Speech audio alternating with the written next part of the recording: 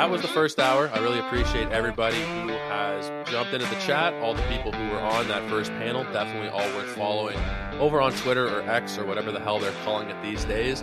But we got a new panel coming on right now. We got Dave McDonald here from Friends with Fantasy Benefits. We got the doctor himself, Mike Carter, here from Fantrax. And from within the building, making his podcasting debut, Tyler London. How are you guys doing today? I really appreciate you guys making the time. How has your trade deadline been so far? It's going great. I took the day off work. Don't want to miss any closer ads if they come up. Excited for my Dodgers to see if they deal for Verlander. I hope they keep Bobby Miller. Don't want to see him go, but been hearing some smoke on Sheehan and some other prospects. So been following that closely. Yeah, I mean, the Dodgers, I thought, the trade I predicted yesterday, I don't think it's going to happen anymore, was Josh Hader maybe going to the Dodgers. I thought they would try and shore up the back end of that pen a little bit, but now it looks like with the acquisition of Rich Hill, they're going to probably be standing pat. Dave, thank you for joining us again, man. How you doing today? Yeah, so first things first, can you hear me? Yeah, you're coming through loud and clear. Okay, good, because this is my jank setup on a laptop, so computer's still not working, so I'm trying to make it work. I really want to get on with you today. I woke up early, tried everything, still couldn't get my desktop working. So I'm glad you can hear me because I was a little concerned about that, and I was like, "Oh God, I don't want to leave Joe in the lurch here." But yeah, glad you can hear me. A little bit nervous for the Guardians today.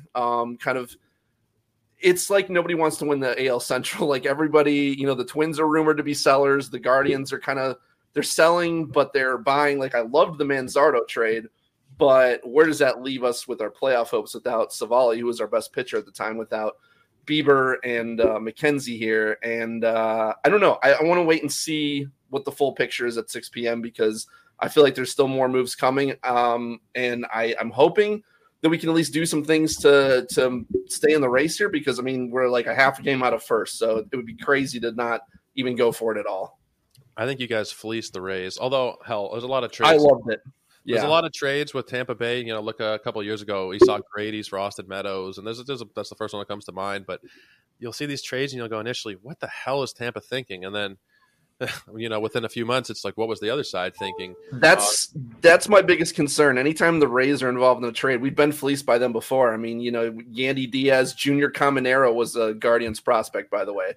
We traded him for Tobias Myers, who we then unceremoniously DFA'd about 2 weeks later. So I'm definitely nervous, but I am really big on Manzardo, so I'm hoping that this is different. He's had a bit of a down year, but I saw a report that his mother apparently has some kind of serious illness. So his attention is obviously divided. If you look back on the minor league track record, he looks like he's a stud. I think it was Eric Cross who said he still sees him as a potential top 10 guy overall. All the prospect guys still very high on him, so I'm still hoping that he's okay. But yeah, that would affect any of us, right? Your mom's dying. We're not robots, Oh no. But I left the good doctor waiting here too long. Mike, how the hell you doing, man? Listen, you guys got nothing to complain about compared to me, okay? I'm wearing the shirt that my daughter told me that I should wear today. She's aware that it's trade deadline. She's not exactly sure what that means. She doesn't exactly care. And she told me that I needed to wear the Dead Inside t-shirt because that's exactly what the White Sox are. They're dead, and they make me feel dead inside. And I've been trying to coach a 12-year-old, almost 13-year-old now, on how it is to be a fan of a team that stinks. And he's learned a lot in the last 2 years about, following a team that's not very good. I was also told this, Joe, you might find this interesting with your ongoing celebrity status on Twitter or X or whatever they're calling it now. My daughter referred to me today as I dropped her off at the mall to buy makeup with my money, even though she has a job. She referred to me as, are you guys ready for this? Dave, you'll like this. A micro internet niche celebrity. Oh my God. I have no idea what it means. It sounds good. I might add it to my Twitter bio at some point. But yeah, Joe, hey, great to be here with you guys. It's always good to be on with Dave. Tyler, welcome to the fray here. It's great to have you on. Looking forward to talking some baseball this hour. Yeah, Tyler, great to talk with you again, Mike. We just had you on a couple weeks ago. If you guys missed that show with Greg Jewett, you would have been in on Gregory Santos earlier on if you had followed along with that show, because Mike and Greg are two of the absolute best. But Tyler, you're making your podcasting debut here. You've come on the last year with us here at Sports Ethos. You've done great work over on Twitter. You've done great work putting out articles. How does it feel to be behind the mic? Feels good. A big part of my next step is connecting with people, getting online, getting on some podcasts and stuff, and just meeting all the people in the industry. Seems like a great brotherhood, bunch of great women in it too. So it's great to get out here and just talk baseball. And, since I've gotten in this industry, it's just fun to see other like-minded individuals and really see all that content that you guys are putting out. I follow Dave, follow Mike, follow you, and, consulting with you guys on moves and stuff like that. And just really sharing knowledge to the accessibility of Twitter and all the impressions that you can get. It's a good way to get your thoughts out and just trying to win leagues, Yeah, absolutely. No, you've done a great job. I want to give everybody here, before we really get into the meat and potatoes, just a chance to let everybody listening know where you can find their work. So let's start with you up in the top right there, Dave. Where can we find all your great work? Well, haven't been able to do the podcast for a few weeks, although I guess maybe now I can. But the last time I tried with Justin on my laptop, it did not go very well. So I'm glad that you guys can hear me clearly now, but when we tried it last time, it didn't work. So maybe we'll give it a go for next week, because I was trying to wait until I got my computer fixed. But so you can find me on Friends with Fantasy Benefits with Justin Mason. And then I had been updating the 2 starts and hitters streamers for every week on rotosaurus.com. That's really all I've been doing lately. So that and trying to win my leagues, which is the number one focus right now. How are the leagues going so far this year for you? Well, other than Glarf, where Mike is wiping the floor with me this year, I'm doing pretty well. But Glarf is just one of those teams where I've just been snake bitten. Everybody I draft gets hurt. I'm still waiting for Max Fried to come back. He's finally back this week, so maybe that'll help a little bit. But it's not going to win me the league. First year I won. Second year I came 3 days away from winning again. But then this year I'm like second last place. So, but I'm very happy for my guys, because we're still in first place in Earth, and loving that. I'm all about just Glarf winning every year. So. Win for our charities and everything. But overall, Fantrax, Yahoo, NFBC, I'm doing well. I still need to have a strong summer here to close it out. You never want to count any chickens before they hatch. But yeah, still doing good. Yeah, it's been an interesting year for sure. A couple of my teams are doing well. A couple of them are terrible. My Earth League team, first year in the Surf League, the Canadian Canadian Roto Fantasy. However, I forget the acronym. Canadian. Or I forget now. I should know this. But I'm fighting for last place in the overall. A very stiff competition there to try and get down to the bottom of the overall standings. It's been a tough year there for sure. But Mike, you're having a good year in the Earth League. Tell us about your leagues. Tell us about how you're doing, and tell us about all the great work you got. Well, thanks for having me, Joe. It's always a pleasure to have you on. Similar to Tyler, I took the afternoon off of work so that I could be on pods and look at the trade deadline and stuff like that. Just total geek, 50-year-old man stuff like I do all the time. Long story short, kind of similar to what Dave's saying. I have some leagues where I've been pretty competitive and look like I'll be able to finish in the money, which would be great. Glarf has been a better show for me this year. I learned a lot. I know Dave always gets shy, which is not his MO. When I give him a lot of credit for my growth in Glarf the last few years, I've learned a lot from watching better players than me play. And so I've been pretty consistent in Glarf between 4th and 6th, 4th and 7th, kind of going back and forth there. So I'm happy to be in it, treading water a little bit. The Judge injury really hurt me. And there was really no way that I could work around that in my mind. I'm sure that Dave would have had a better solution than what I did. But long story short, pretty good. I'm doing pretty well. I'm in 6 Fantrax leagues as well. I'm in one that is pure relievers, which is a lot of fun. A little bit insane.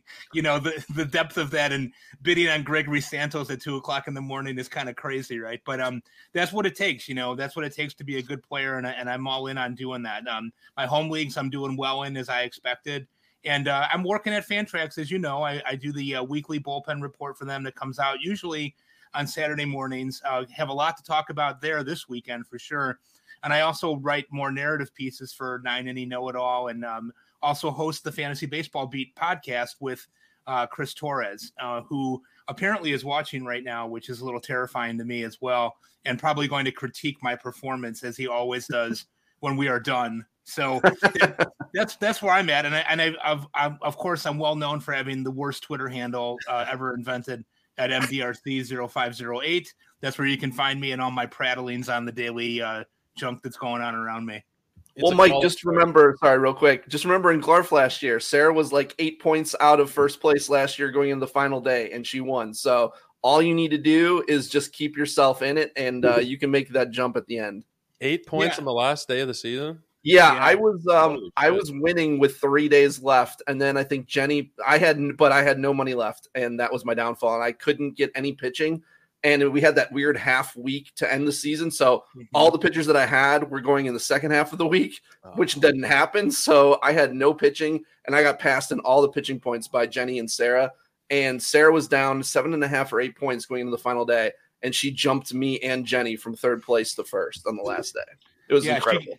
She got a win from Yusei Kikuchi on the last game of the day on Sunday to put it away. It was crazy. It was unreal. That is crazy. That's the nature of fantasy, right? You never really know. And like you said earlier, can't count. Never stop fighting. Never count those chickens. But Tyler, tell us all about the work that you put together between your tweets, your articles, and tell us about some of your teams this year and how you've done. How's your fantasy season looking so far? Yeah, of course. Well, I'm in 6 leagues. I did one of the Fantrax leagues for the first time before. I was just mainly playing on Yahoo. So having that 5 outfielder set up, corner infielder, middle infielder has really expanded my knowledge of the game, and, really looking at the cut line and which other players move into that. I did 2 second half redrafts. I took Matt McClain at 65, and I felt pretty good about that. Wow. I know his BABIP's pretty high, but I think it correlates well with Great American Ballpark. So really high on him next year. I mean, I don't think he'll hit Bo Bichette levels, but, I really like the upside. So out of my 6 leagues, I'm in first in one of them. I'm sitting in the playoffs and all the head-to-head leagues. My home Roto league, my buddy who runs the Back Big account is in first place, and I'm like 6-7 points behind him, and then I can cut it to 4, and then he does his spreadsheets and makes the moves, and it's like just can't quite get there to catch him. But I added Grayson Rodriguez, and I'm really excited for a second half for him right now. My work, I kind of have like a daily ad account where I'm posting a lot of players right on the cut line, looking at last 14 days, like Brandon Lowe. I think he has 4 or 5 home runs in the last 2 weeks. The back's looking good. So really just, trying to get out content for the masses, and then also I like to do some deep league, roster percentage increase looks, and, I'll go on Fantrax and, look at the hot ads there. I'm really excited about today and, all the potential closer work. I write a bullpen call article for Ethos looking at, hot ads. And I really like looking at non-closing relievers too. Like Andres Munoz was, tough hold in standard leagues if you really are like pining for saves. But I really think guys like that have value in standard 5-cat pitching leagues because the ratios and K rates are really there. Those ancillary Ks are really fun. So I'm really excited to see what the Royals do today. I've stashed Carlos Hernandez in a lot of spots, hedged, if Barlow was dropped too. So, my Roto league, I want at least 4 closers. So I have Hernandez and Barlow waiting to cut one, depending on what happens today. And Colin Holderman, I think it's a long shot Bednar gets traded unless they get like a really good return. But I've stashed him in a couple spots too. So we'll see what happens there. Now, the thing, it's interesting because Barlow, I want him to stay selfishly because if he gets traded, I don't see him closing anywhere else. There's a couple of leagues where, he's pretty much the only guy I have left trying to just compete for maybe 5, 6, 7 Roto points. I don't have any aspirations of winning the category with Barlow as one of my stronger guys in a couple of leagues. But if he gets traded, I'm pretty screwed there. The thing that really interested me is you said you did a redraft, second half redraft, and Matt McClain went 65.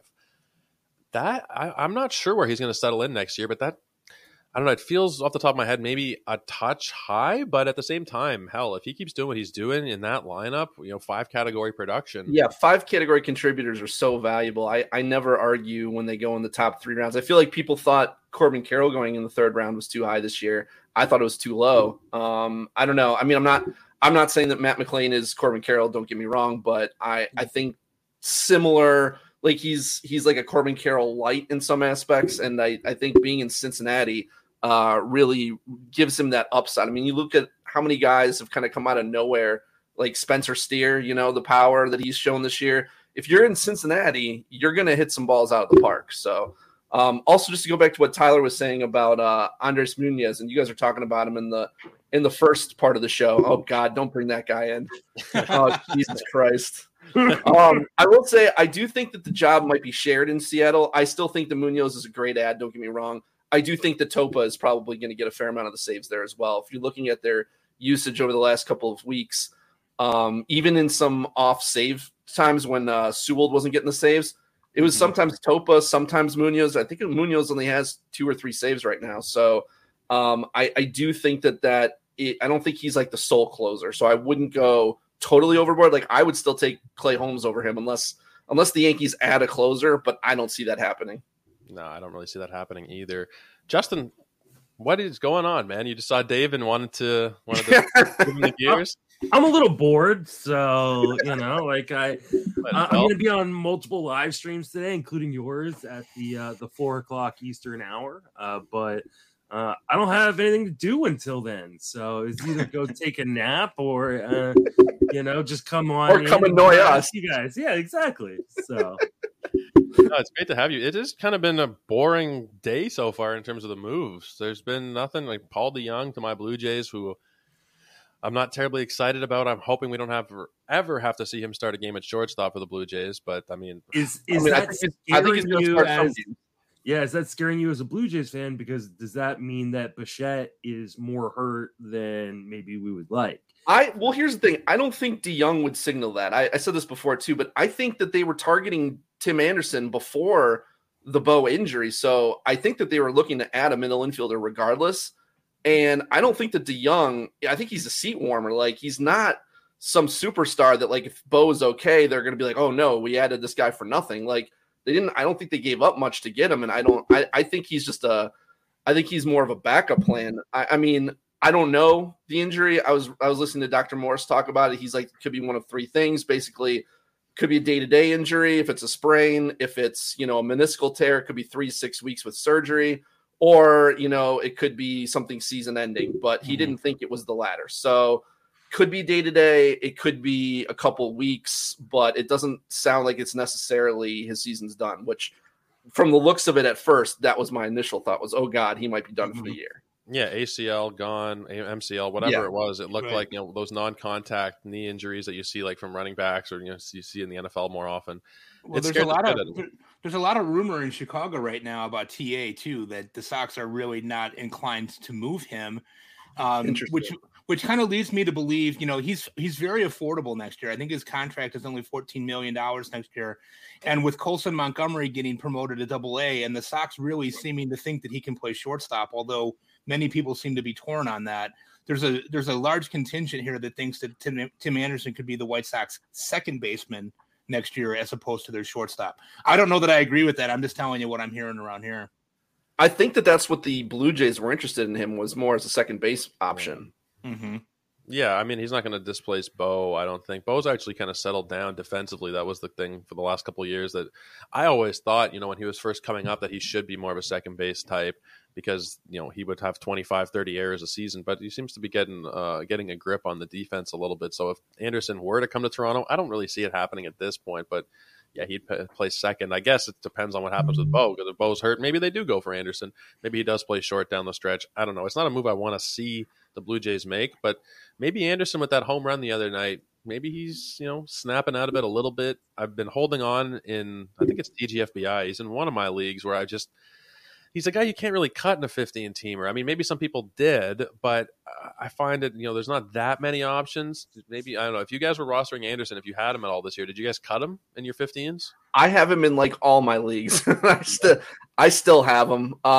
He was so good before he went down, and then that injury clearly changed him. But you never know when it's just going to click in again. And unless there was like a legit guy that I knew I could rely on, like if I got like a Matt McClain type guy, but you have to have the money to do that. And I never have the money to do that. So for me, there's never anybody who I felt comfortable dropping him for in a 15. In 12s, I did drop him though.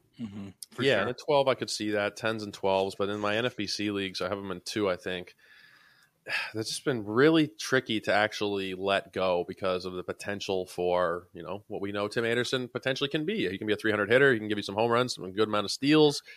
Has not come to fruition this year, though. Not even close. Joe, I would add to that. My dad once gave me a really good piece of advice that I'll share with this group here, and I think is quite humorous and appropriate for the Tim Anderson conversation. My dad once told me when I was about 15, he said, "Mike, you can take both of your hands like this, and you can wish in one hand, and you can shit in the other, and see which one fills up faster." I don't think. I don't think TA is on the comeback trail, and I think it's more. And some of it was the knee injury, and I think he was really trying to play through that. But a lot of it too, he's got a lot of off-field issues, which we won't go into here. I mean, I want to respect him as a human being, but he's got a ton of things going on off the field that would distract anybody. I think that's a larger play in this. I almost wish that the Sox would trade him to give him a clean start somewhere else, because I love him as a player. When he was really engaged, man, he was something to watch. I don't know what the return would even be at this point for Tim Anderson. Yeah, you'd be selling low. Yeah, you'd be selling low. Be selling very low. Yeah. Have you guys seen any rumors or anything? It seems like it's been dead for an hour now since the Paul DeJong trade. Just keep refreshing Jeff Passan and different people's feeds, and there's really been nothing. A little bit of speculation here and there, but do you guys have the feeling like I do that there's something big cooking up in the works? I think there's a Verlander trade that's probably going to happen at some point. That'd be my guess in terms of like the biggest remaining trade. I think the problem is with the increase of the amount of playoff teams there are, and so many teams just kind of hanging around that, those wild card spots. There just aren't as many sellers this year as there have been in years past. We thought the Padres were going to be sellers and that Blake Snell and Josh Hader would be on the move. It appears they're buyers. And so like even teams like that are, fairly far out, at least, with multiple teams to jump. I mean, the Padres are 4th in their division. They're looking to buy. The Cubs, we thought the Cubs for sure would be sellers. They're looking to buy. And so I think that the limited amount of teams left that can actually sell kind of makes this a quieter market. That being said, I'm sure like the last 2 hours of today are going to be crazy. I mean, remember how many trades went down after the trade deadline was over? We found out about the Iglesias trade. There was like 3 huge trades that went down after 6 o'clock. Well, I mean, they went down before, but we didn't hear about them until after 6 o'clock. So I think we're going to have something similar to that, where we're going to have at least 1 or 2 big trades, I think, come down to the wire. I am seeing that the Twins are checking in on like Teoscar and Ty France in Seattle. We know Tommy Pham's going to get moved. It's just a matter of for who. It's going to happen. He didn't even go with them to the next city. They were so confident that he was going to be traded. So, wow. I mean, Lorenzen and Erod, I'm thinking they're going to get moved. And I know that the Guardians are trying to make some moves still. So I'm hoping they make some good moves that help them still contend this year. I'm also curious with the Padres. Do you guys think it's a possibility that they can still contend and trade Hader? I mean, I don't think they need Hader to contend. I mean, obviously he helps, but maybe they can get someone else who helps them as well, while also kind of protecting them from getting nothing for him. Do you guys see that as a possibility, or do you think that that they're definitely holding him? I absolutely see it as a possibility and I'm hopeful because in Glarf I picked up Robert Suarez. Yeah. So I got my fingers crossed on that one, but I think that the market for getting a guy like Hader, who's arguably the best closer in the game, arguably, I'm not saying he necessarily is, somebody might really drastically overpay who thinks that they're in it. And I think like Atlanta maybe.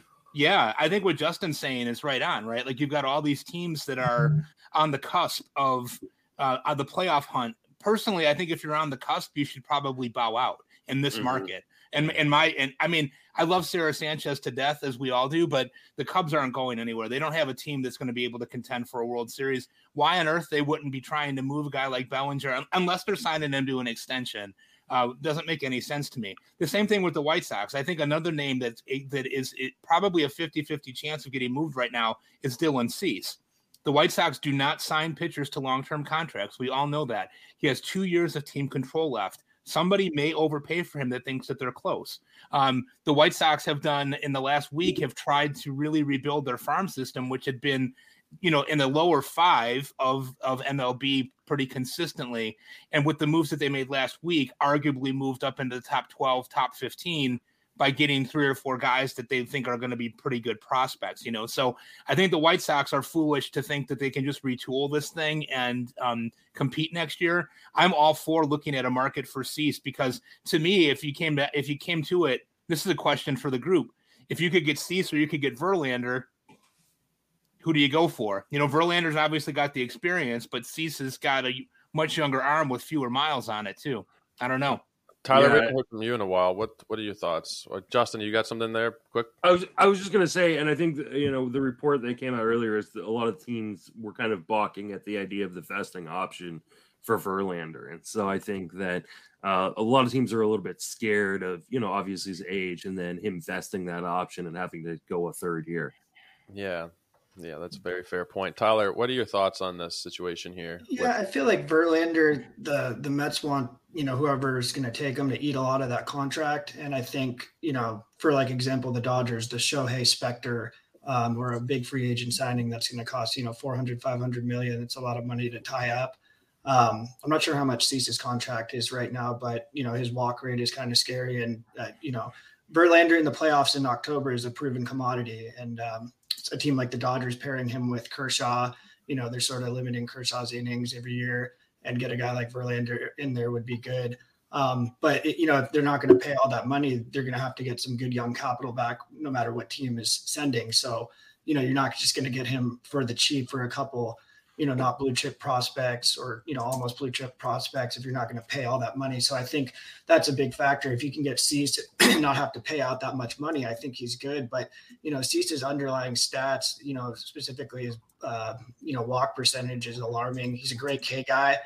He can miss some bats. And I think in a right rotation, he'd be really good. And just going back real quick to Dave's Munoz comment, I looked it up. He pitched a third of an inning last night, got a strikeout and a hold in the 8th. It wasn't like a safe situation type setup, but that bullpen's really interesting for me with Topa, as Dave mentioned. And I really think Matt Brash gets a bump, because I think, he misses a lot of bats. I think he has 17 strikeouts his last 11 innings, and he's not walking as many people. And I feel like their trust and faith in him may have correlated with feeling okay with Sewell getting out of there, another high K rate ready. So Brash is a guy that I'm adding a lot, especially if I'm maxed out on pitcher slots in leagues where there's some starting pitching, slots in there, because he has that starting pitching eligibility. So yeah, Brash is one of the guys that I'm really excited on for the rest of the year, because his issue has always been those ratios, and he's having a really solid stretch right now. And those ancillary Ks really rack up if you have innings limit or start limits in Roto, or even a weekly head to head. I prefer Verlander though, between the two guys for the original question. Yeah, Brash got the win last night, and we know that Scott Service is not afraid to use anybody in that bullpen at any time, especially the upper tier guys. They've got kind of a split there between the haves and the have-nots. After you get through Spire, they don't like a lot of the younger guys that they have there, it seems like. But yeah, it's a great point on Brash. I think that Seattle is a really tough bullpen. Although I did hedge, like Dave was saying, I did grab Munoz a couple of weeks ago in anticipation that the Mariners were not going to get hot and that they would move Sewald in the right move, which they did. Matt Brash is like a prototypical closer. If you look at his numbers, if you look at the strikeout, walk rate, I could see him. I don't know if it's this year. I don't know if it's with Seattle, but being a major league closer, no problem there. I think, in terms of him and Munoz, I think it should be Munoz pretty consistently. Maybe Brash gets the odd opportunity, and maybe there are times when, somebody pointed out to me yesterday, if they're facing the Blue Jays and it's, 2, 3, and 4 in the order, and it's Bichette and it's Guerrero and it's, whoever's batting fourth that day, if it's Belt or Chapman or whatever, then maybe if that's the 8th inning, they go to Munoz and then go to somebody else in the 9th. I think it should still be Munoz pretty consistently. But to touch on the whole Josh Hader thing that we talked about a few minutes ago, if they trade Josh Hader and they still want to genuinely compete this year, is Robert Suarez really a guy that they can trust in the 9th inning of playoff games? You got a guy, like Mike mentioned, arguably the best reliever in baseball, probably the best left-handed reliever. Does it really make sense to trade him for, whatever you're going to get, a couple prospects? If you are trying to compete this year, if they're throwing in the towel this year, that's fine. The acquisition of Rich Hill would kind of, suggest that they're going for it to some degree. Not that Rich Hill is going to, move the needle that much, just more starting pitching depth. I just don't know if trading Hader really makes sense at this point. You guys think that that's a legitimate possibility? I thought so yesterday, but not anymore.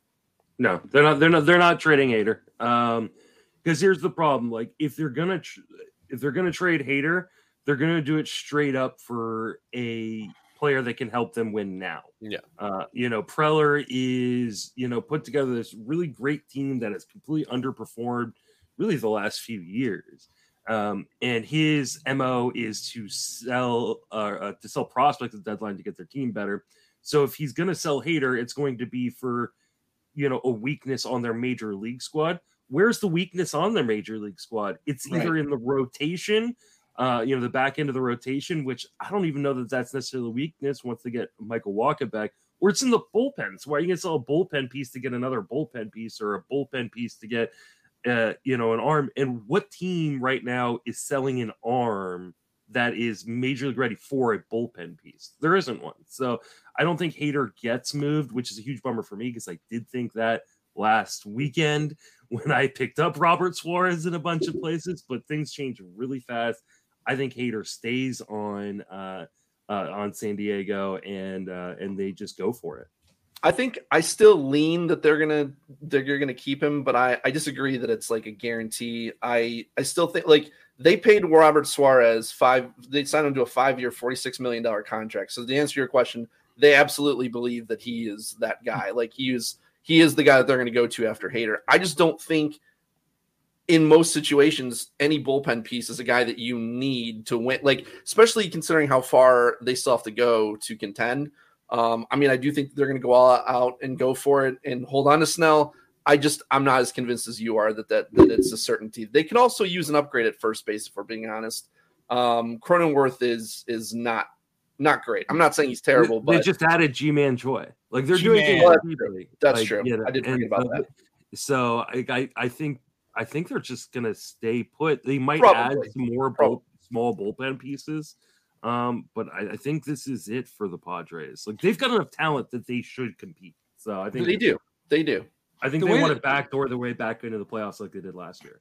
Yeah, I always wonder with these types of things, one of the things that I think about in my moments of insomnia, which are, as you get older, become hot more and more, right?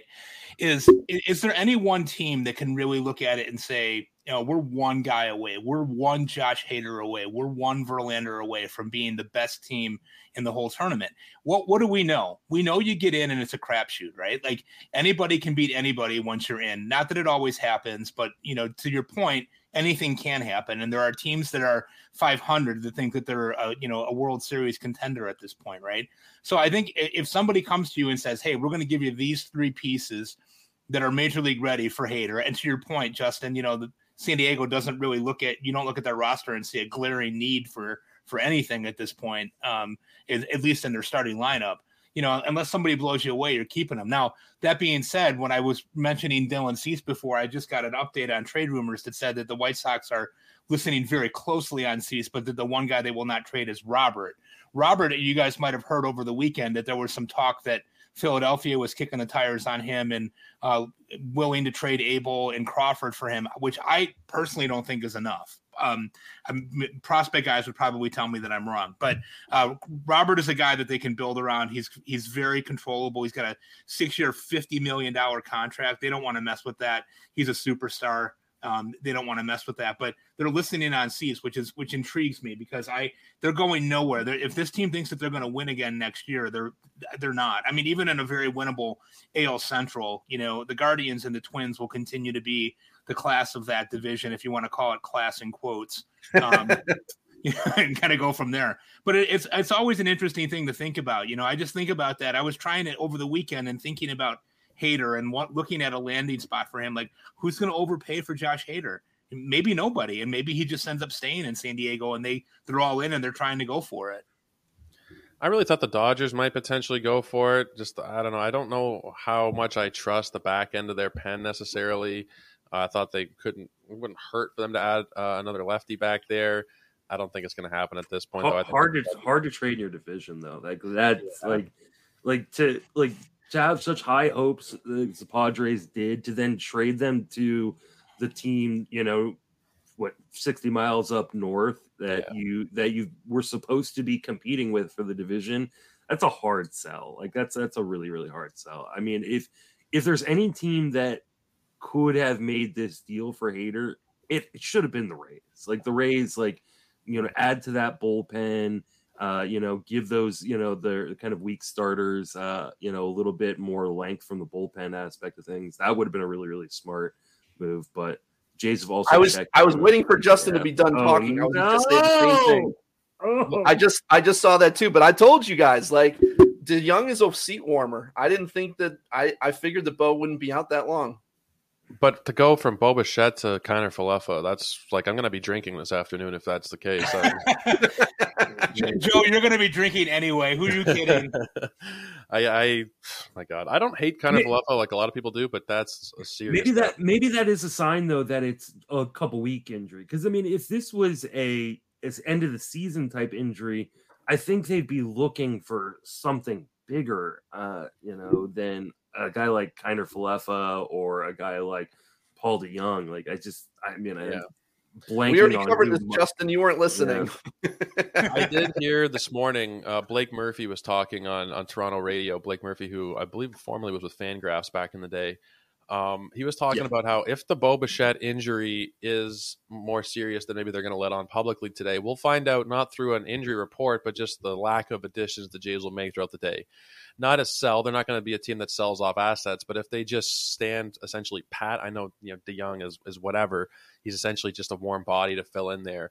Like they've kind of been saying, not even somebody that you're going to see in the lineup every day. That might be an indication that the injury might be more serious and the Jays are going to throw in the towel, kind of soft throw in the towel this year. Not to say they're going to sell, but if they don't make any big moves, then you might think, well, shit, if Bo Bichette's injured, there's no point pushing the chips in the middle, trading prospects, trading Tiedemann and Berger, Martinez, whoever, to try and compete this year if it is going to be, Bo's out for the season or whatever it is, or out for the next 2 months, whatever it happens to be. So I think the Jays will tell us with their moves how serious the Bichette injury is before we might even hear, a report about an MRI or whatever. I think that's how they'll tell us.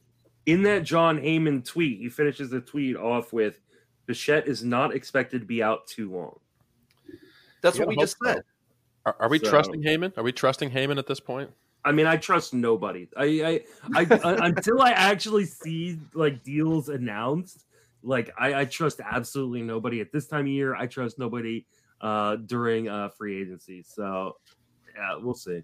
It is a good policy to never trust team, especially management on teams when they talk about injured players or the players themselves because they don't know shit. So always assume they're lying. But I do think that if it were a season-ending injury, I think that they've ruled that out. I think they've ruled out anything that's going to be longer than maybe a couple of weeks. So we'll see if it's a day-to-day thing or maybe a week or two or something like that. Dave Funnell made an interesting point this morning when I was talking to him, as I do every day. Your Canadian brethren there, Joe. We're both up writing at 4:00 in the morning, right? So, long story short, he said though that the Blue Jays don't have an update announcement until after 6 tonight, so they're purposely not letting anyone know before the deadline because they don't want to get held hostage, right? So, interesting. Sure, yeah. They announced as a Bichette injury, the price on DeYoung's and kind of Falefa's. I mean, we know there's an injury, but they announced, season-ending injury. You're just adding another prospect probably into that mix at this point. Now, Heyman also said that the Orioles are looking for a starting pitcher. Like we mentioned earlier, Verlander or Cease. I think that was a really interesting question. Tigers. I think, Tigers. Lorenzen has to go. There was a report earlier today that both Erod and Lorenzen are expected to be moved prior to the deadline. So I would expect it. I think that kind of matchup between the Orioles, who have just a ton of young offensive talent, that they can move. Good fit. For a Tigers team that has tried to add young offensive talent, but hasn't quite worked out super well. I think it makes a lot of sense. I think Alex Lang could potentially be attached to one of those trades too. If a team wants to shore up their pen, I'm not sure the Tigers. You shut your mouth, Joe. No, he's not going anywhere. What do you guys think of the Savali Manzardo trade? I know you guys were talking about it, I think, a little bit on the last segment of this, but I actually like it for the Rays. I know Manzardo, I think, is one of the top 2-3 first base prospects. But I think Savali is somewhat underrated. I saw Sarah tweet something out about his curve plus today, and his curve spin rate's 96th percentile Statcast. His fastball spin rate's good, good walk percentage. I think 2 years ago he had that hot stretch in the beginning where he had those sub 3 ERA and good whip, and I really think they didn't trust Taj Bradley. He got sent down, and I like it in a win now approach. I know the Rays have gotten away a lot with trading some prospects that didn't pan out. I do believe in Manzardo. I think he's really good, but first base only is kind of blocked for them somewhat too. So thought it was an interesting trade. A lot of people have different thoughts on it, but yeah, just interested to hear what you guys think. I think they overpaid, but I also have the caveat of the Rays know things that nobody else knows. I don't know what information they have access to, but they always seem to be a step ahead of everybody.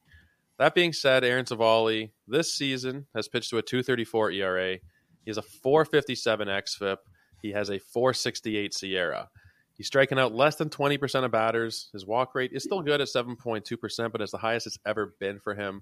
There's a couple things that worry me. He's stranding a lot of base runners, 82%. The BABIP is really low at 242. It's like everything has gone right for him this season, and it's a perfect real-life sell-high trade, I think, for the Guardians to get rid of him now. Now, Manzardo, we mentioned this earlier as well, he's a blue-chip prospect. He's going to be a stud. Now, this year, the numbers, the triple slash line does not look good, but he also has, an illness in his family. I believe it's his mother has been sick, so his attention is distracted. So, all of those factors together, I think that Cleveland did very well in this trade. I think Savali is at best the number 4 starter in that rotation. Jeff Erickson made the point in the first hour that the Rays are always losing pitchers. They go down like flies. It seems like every week they lose a pitcher. So maybe Savali is a number 2, a number 3. But if that rotation is fully healthy, Savali doesn't even crack it. And I think this year he's really overperformed. So I think that the Rays might be playing with fire a little bit here, giving up on Manzardo. But then again, what the hell do we know? The Rays always seem to be a step ahead of us, but I'm interested to see what you guys think. I went on for a while there. Well, that's my only concern is the Rays aspect of it, because like I said, we've been fleeced by them before with Yandy Diaz and Junior Caminero. But I loved the trade because as much as I like Savali, he's simply not an ace. He has probably the best curveball in baseball. He doesn't have anything else though. That is what he relies on. And it can only get you so far. Another thing to consider, he's been up with Cleveland since 2019. The most things he's ever thrown is 124. He cannot stay healthy. So What are you doing, Justin? Verlander, the Astros. Oh, all right.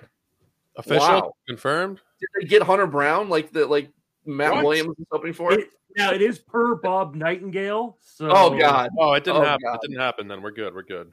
So that's let's not consider that news just yet. But good God. Yeah. That is the report that just hit my phone. So yeah, I like the Manzardo return for Savali. I think that Savali it's fine for the Rays because he's going to help them get to the playoffs and everything. I don't think he's going to be a huge boon for them in the playoffs, honestly. He's the kind of guy who gets lit up by good offenses. Like he's been doing well, against the White Sox, sorry, Mike, teams like that. But, legit offenses are going to hit Savali pretty hard. God, I'll be interested to see what Verlander looks like in an Astros jersey. It'll be cool to see those jersey swaps. But I don't know what the Mets – I mean, I guess they're just saying, the towel's being thrown in. The older guys that we're not sure about even for next year might as well get something for them. I'm interested to see what the return is. If it's Hunter Brown, that's a hell of a return. No, it won't be from – It shouldn't be. My guess is it's going to be a lighter return than we expect, but maybe the Mets aren't eating money. Yeah, they don't care about eating money. Uncle Steve doesn't care about money. Yeah, but I mean, the problem is the Astros they don't have any top 100 prospects. So like what are they getting back as opposed to just getting out of that money? So unless it's like maybe the Astros were the only ones who really wanted Verlander's contract. So or willing to take Verlander's contract. So I'll be really interested to see what the return is. But that shores up one or frees up one, kind of cog. So now maybe, we can see the Lorenzens and the Erods get moved. And Jack Flaherty probably needs to be moved. Passan just tweeted that that Verlander deal is done. Yeah, that's the stamp of approval we need here to make it official once Passan tweets it out. Drew Gilbert is being mentioned in the chat here. I guess he's a likely I think he's their highest ranked prospect. Not that he is, a top tier prospect necessarily. I think he's like in the 70s, 80s overall. But he's likely going to be in the return, you'd have to think. I haven't seen any tweets with a return. I've only seen like a million people reporting the trade, but nothing on the return yet. So you guys don't think that there's a potential for Hunter Brown to be there? Maybe even just like a 1-for-1 swap with Hunter Brown? No, I mean, I wouldn't trade Hunter Brown for Justin Verlander. I don't know if they would. No, you don't like try to add by subtracting like that. I can't imagine that Hunter Brown, Gilbert maybe. Yeah, I think Gilbert. He's a borderline top 50, top 100 guy. So I guess I need to retract. I don't want any top 100 guys. So probably him, maybe some lower end prospects and, stuff like that. So Uncle Steve was a commodities trader by day, right? So that was his original job. And so he just views players as commodities. He's not in love with anybody. It's just money to him. He doesn't care. $43 million to him is nothing. And, I don't think that he'll mind eating some of that to be able to get a player back. We saw with Scherzer that he was able to eat some to get Acuna back there for them. I think he'll do whatever he has to do to try to build that team back into contention as quickly as possible. Plus, he can always throw more money around next offseason. That's correct. Yeah, that's what you wanted. That's what you want in an owner, though. Honestly, absolutely. You don't want them to fall in love with guys and make personal based decisions. You want them to treat players as commodities, build the best team possible, and be willing to throw your money around. I wish we had an owner like that. Do you guys mean to tell me that the White Sox made a mistake in hiring the bench coach from the last place team in the division to be their manager? Is that what you're trying to say here? Let's just be clear, guys. So Mike. I'm dead inside, guys. I'm dead. And somehow it was still an upgrade from last year. Right. That's for sure. Whatever the return is here, whatever Houston paid, can we argue that this is really stupid of them to reacquire somebody they let walk a few months back and give away prospects when if they had, ponied up a little more money a few months back, maybe they wouldn't be trading these prospects? Or do you think he was going to be gone in free agency regardless? That's a good question. I mean, hindsight's 2020. Yeah, of course. But giving up whoever it'll be at this point is more than they would have had to give up if they had just re-signed him, So I just wonder what the price is, how steep it's going to be. I mean, it's obviously, proven as recently as last year that Verlander and Houston in the playoffs is a good recipe. And they got Verlander, Valdez, Javier, and Hunter Brown now as their, 4 guys that they'll go through, that they'll go to likely in the postseason. And then they got JP France, Jose Urquidy. I'm just thinking, if they're kicking themselves right now for not, pushing a little bit harder maybe to sign him in the offseason. But like you said, Justin, hindsight is 2020.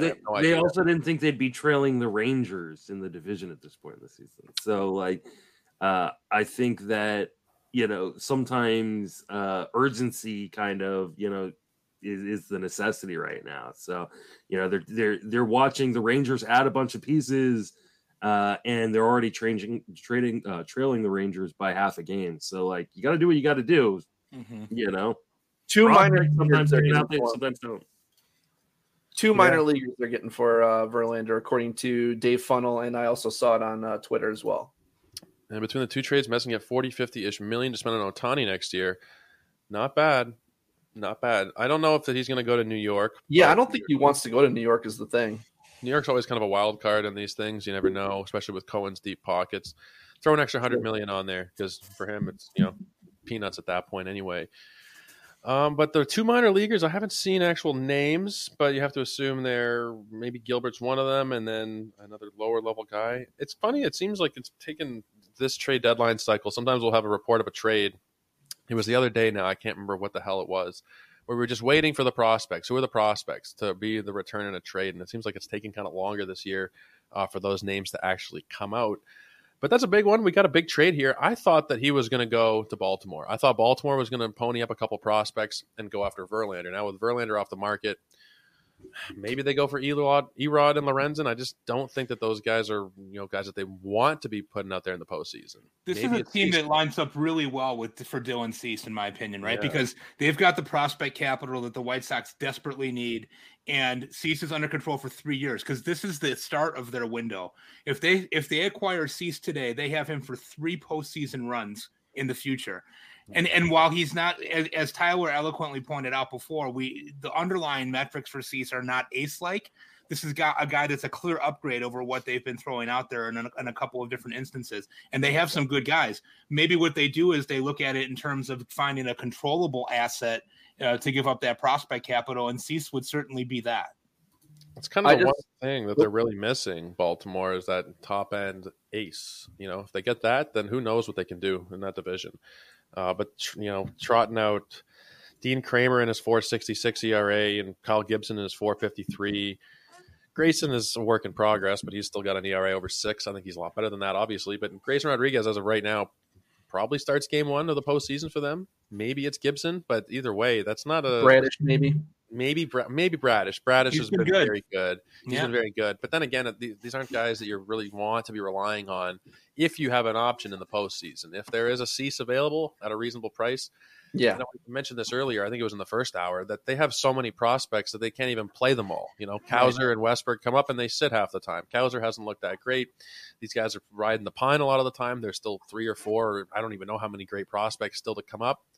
Shop them out, ship them out. Get Cease, get somebody, ideally somebody with a couple of years of team control, so it's not just a rental. But do something. These guys, there's not going to be room for all of them. There's just simply not going to be room for Hierstad and for Mayo and for Norby and for Kowser and everybody. There's going to be, I said it in the first hour, they're going to be trotting out a 9-man lineup of guys with less than a year of service time. Right. And I don't know that that's necessarily going to happen in place of guys like Hayes and Mountcastle. Gunnar Henderson's obviously going to be there. So I think that they should just bite the bullet, get an elite arm. Cease is, however you want to use the word elite. He's pretty damn close. He was second in Cy Young voting last year. I know that it kind of fluctuates year in and year out, but go after an impact arm in the postseason. That's what I would do if I were the Baltimore Orioles right now. Well, and Kowser and Westberg would fill huge needs for the White Sox. I know I'm not saying that those are the names that would necessarily be coming back if they made that deal, but someone of that ilk. And I'll throw in a Keenan Middleton or Aaron Bummer, or Jack Carter is working currently on developing a Vulcan changeup, inspired by the great Eric Gagne. So Jack is also available. Great middle relief help there. We got an Eric Bedard shout out in the first hour, and then Eric Gagne here in the second hour. So I wonder what Canadian pitcher will have shouted out in the next hour. But guys, we're winding down the last couple minutes here, and I do want to give everybody a chance to plug their work and tell everybody who's listening and viewing where you can find them. Justin, you were the surprise guest. We'll be popping on again later, but let us know what's going on in your life. I mean, lots of stuff. I'll let these guys plug themselves. You can follow me on just pretty much every social media platform, Justin Mason, FWFB. I tweet out stuff, and yeah, good.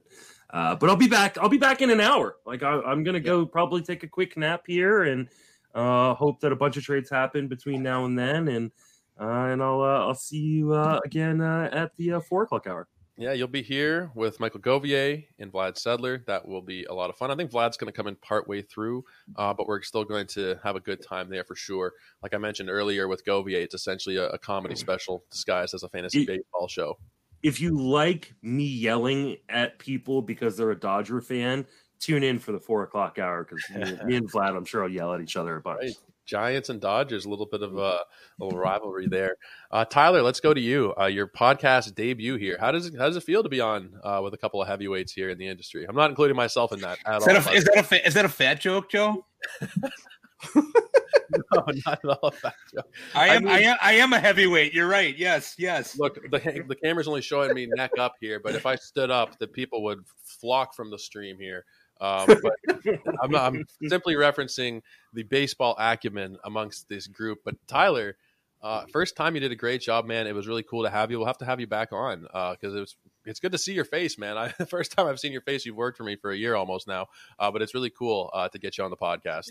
No, yeah, it's great. Like when I started out, I pretty much, didn't have my name on the Twitter account and was just tweeting. So to go from that last year to being on a podcast, showing my face and, getting to know some guys that are really respected in the industry is a lot of fun.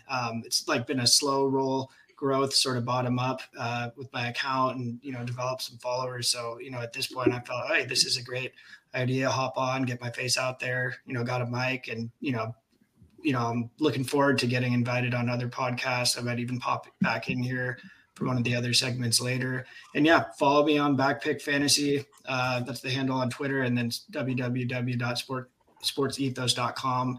I come out with a bullpen call article every week and then a hot ad article and a lot of great content there. So yeah, no, thanks, Joe. It's been great. Very fun time today. Yeah, it's great, man. We're going to have to get you back on. We got a shout out for Justin Mason in the chat because he is the most popular one here.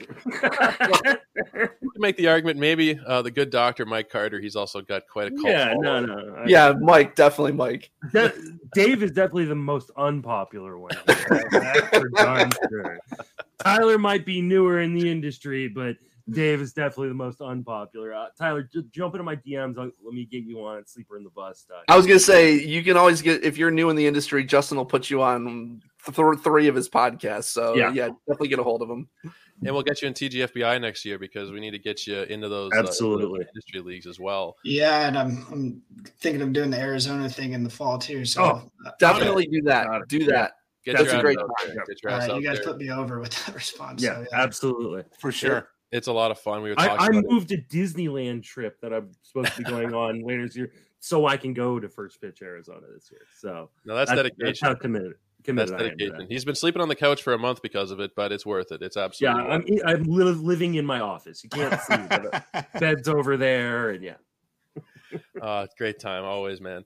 The good doctor, though, Mike, let us know all your great work again here before you sign off. Well, like I've said before, I work at Fantrax doing their bullpen piece on a weekly basis. I'm a co-host of the Fantasy Baseball Beat with the intrepid and awesome Chris Torres. We have a podcast coming out later this week. We have Scott Merkin coming on to talk White Sox tomorrow, which I'll have to take my blood pressure medicine before I do that for sure. One thing just before I sign off, MDRC0508 on the X or Twitter, whatever the hell they call it now. I just like to say a huge thanks to you, Joe, for having me on and consistently having me on. I love coming on with you. You do a great job, but also a huge shout out to Dave and to Justin, who are 2 guys that have really helped me as I got started writing about 3 years ago and really allowed me to kind of tag along with them and be close to them and get some of their expertise. Some of the stuff that Dave has shared with me about Fab has been incredibly instructive for me and has helped me become a better player. And Justin is just, to me, a bulwark of the industry. He's exactly what you would hope that he is. That's exactly who he is in person, too. And I can't say enough about both of those guys. Tyler, following you, you're doing great stuff. And Joe, as always, you're doing an awesome job as well. I appreciate you having me on. That's half the fun in organizing this thing is you get to put people together and you get to see their interactions and how they gel together. Mike, I think you're the most frequent guest I've had on the podcast over the last couple of years. So it's always a great time to have you on and to just kind of get the group dynamic here with everybody. Dave, tell us about what's going on in your life. Yeah, well, so first of all, I mean, Mike is just the most likable guy in the industry, period. Like there's no question about that for me. Like every time I see him at our Glarf draft, I just want to give him a hug. Like I give Justin a hug too, but I do it differently. Like I squeeze the shit out of him and just like carry him like a small child. Yeah, which is insane. For those who don't know, Dave is 7'9" and 700 pounds. Slight exaggeration there, but close enough. But seriously, like these guys are all great. Tyler, I definitely look forward to getting to know you more too. I've seen you pop up a lot on Twitter lately. So love that.